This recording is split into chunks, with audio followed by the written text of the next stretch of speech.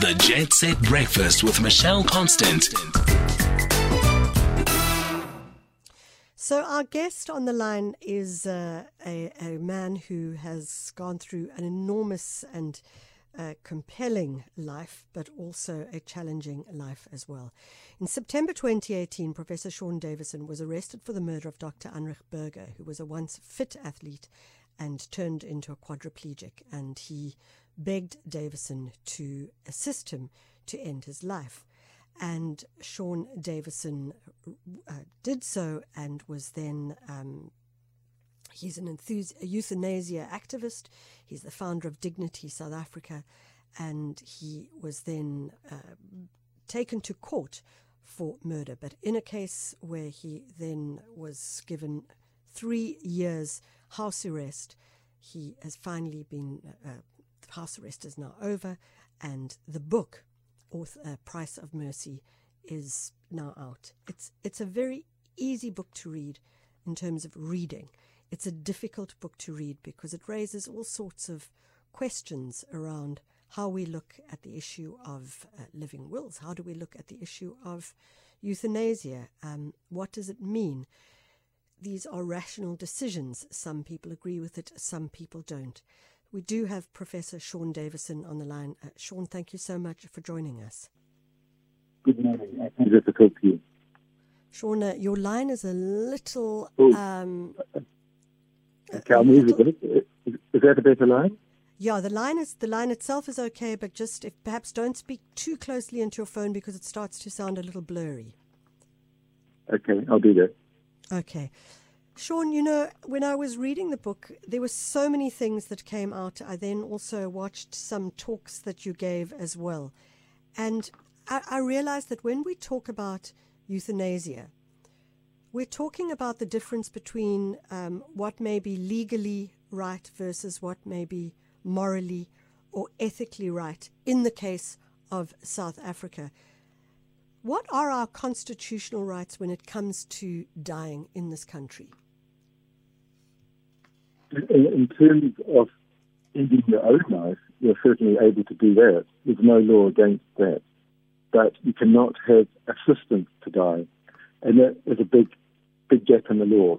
A person such as Anrich Burger, Dr. Anrich Burger, quadriplegic, wanted to end his life, and is allowed to, but he cannot have help to do it. But he couldn't do it on his own. So really, the law was discriminating against him. Otherwise, there's no way that anyone can have assistance to die in this country.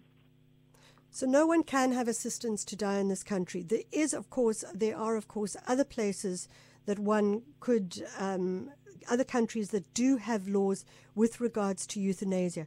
What are some of those countries? I know there's Dignitas in Switzerland, but I know the Netherlands has a clear policy on euthanasia as well. What are some of the countries that have these policies, and how different is it from us? There has been quite a rapid change in the law around the world quite recently. Even while I was on house arrest, New Zealand and Australia both changed the law to allow for euthanasia. And in the last year, Austria and Spain. In the United States, about 12 states have changed the law. And as you mentioned, Switzerland, the Netherlands, Belgium, Luxembourg. It's not a lot of countries, very few relatively, but there is a move in the world to change the law. And unfortunately, South Africa is doing nothing about it. The politicians are very fearful of engaging in the debate. It's not a vote winner, and really this is what's holding up the progress in our country. Dr. Davison, I'm going to ask that our producers call you on another line. It's very blurry and quite difficult to hear what you're saying, so we're going to try and do that as quickly as possible so as to continue the conversation. We're talking to Professor Sean Davison. Not only is he the author of a book called Price of Mercy, he is also a euthanasia activist, and he's the founder of Dignity South Africa. Now, he officially became a free man on Monday after a 3-year house arrest when he struck a plea bargain in 2019, which saw the outcome of an 8-year sentence, which was suspended for 3 years of house arrest. He talks in the book about the relationship that he had with the people that he assisted, and Amongst them was, as we mentioned earlier, Dr. Anrich Burger. One of the things that becomes very clear in the book is that there may be cases where someone says, this is what I want, but their fear may slow the process down. So they want it, they're going to do it. They don't want it, they're not going to do it. And I suppose that does raise questions of what it is that we need. Dr. Davison, you're back on the line again. The line. Okay, well, let's hope that the line is a little bit better. Dr. Davison, we're so tight on time, and I'm sorry because there's so much I want to ask you about this. You know, one of the things you raised in the book was also that someone could make a decision to say, I cannot live the life that I am living owing to my pain, owing to a variety of reasons, and I would like to end it. But the point of getting to say, okay, this is what I'm going to do, and actually doing it is a long, long journey in between, and in some cases it doesn't happen at all. And you mention that, and you talk about that in the case of Dr. Anrich Burger's case as well. Talk to us about that. I hope you can hear me. Yes. The bottom line is having the option. And if a person has the option of an assisted death, very often they don't go through with it and go ahead and live a natural life.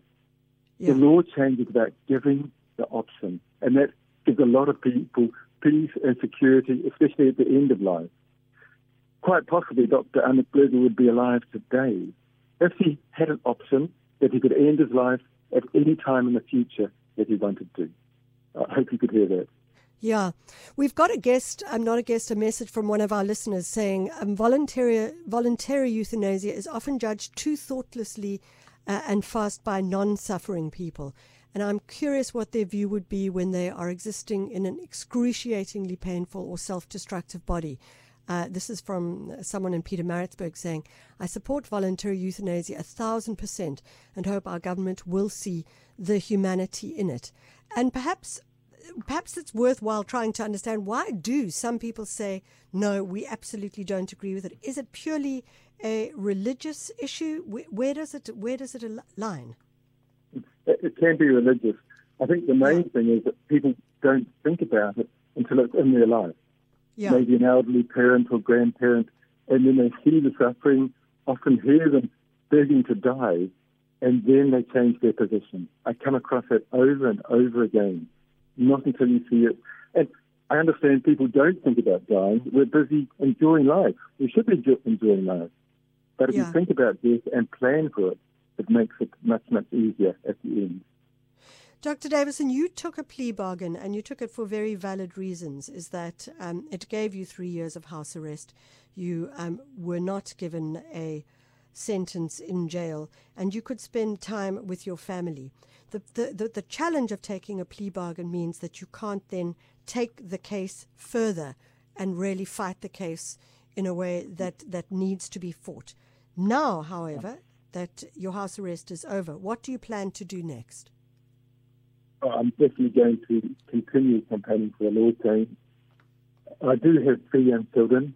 I would enjoy spending most of my time at home with them, but I want to be living at peace with what I've done and not be ashamed of what I haven't done. And continuing for a law change is what I'm going to keep doing. And it will happen. I've no doubt about it, not only here, but every civilized country in the world. Unfortunately, we have to leave it there, but this is another one of those conversations that I feel we haven't done enough, given enough time to, and we really do need to give more time. So we'll certainly look at trying to take this further forward.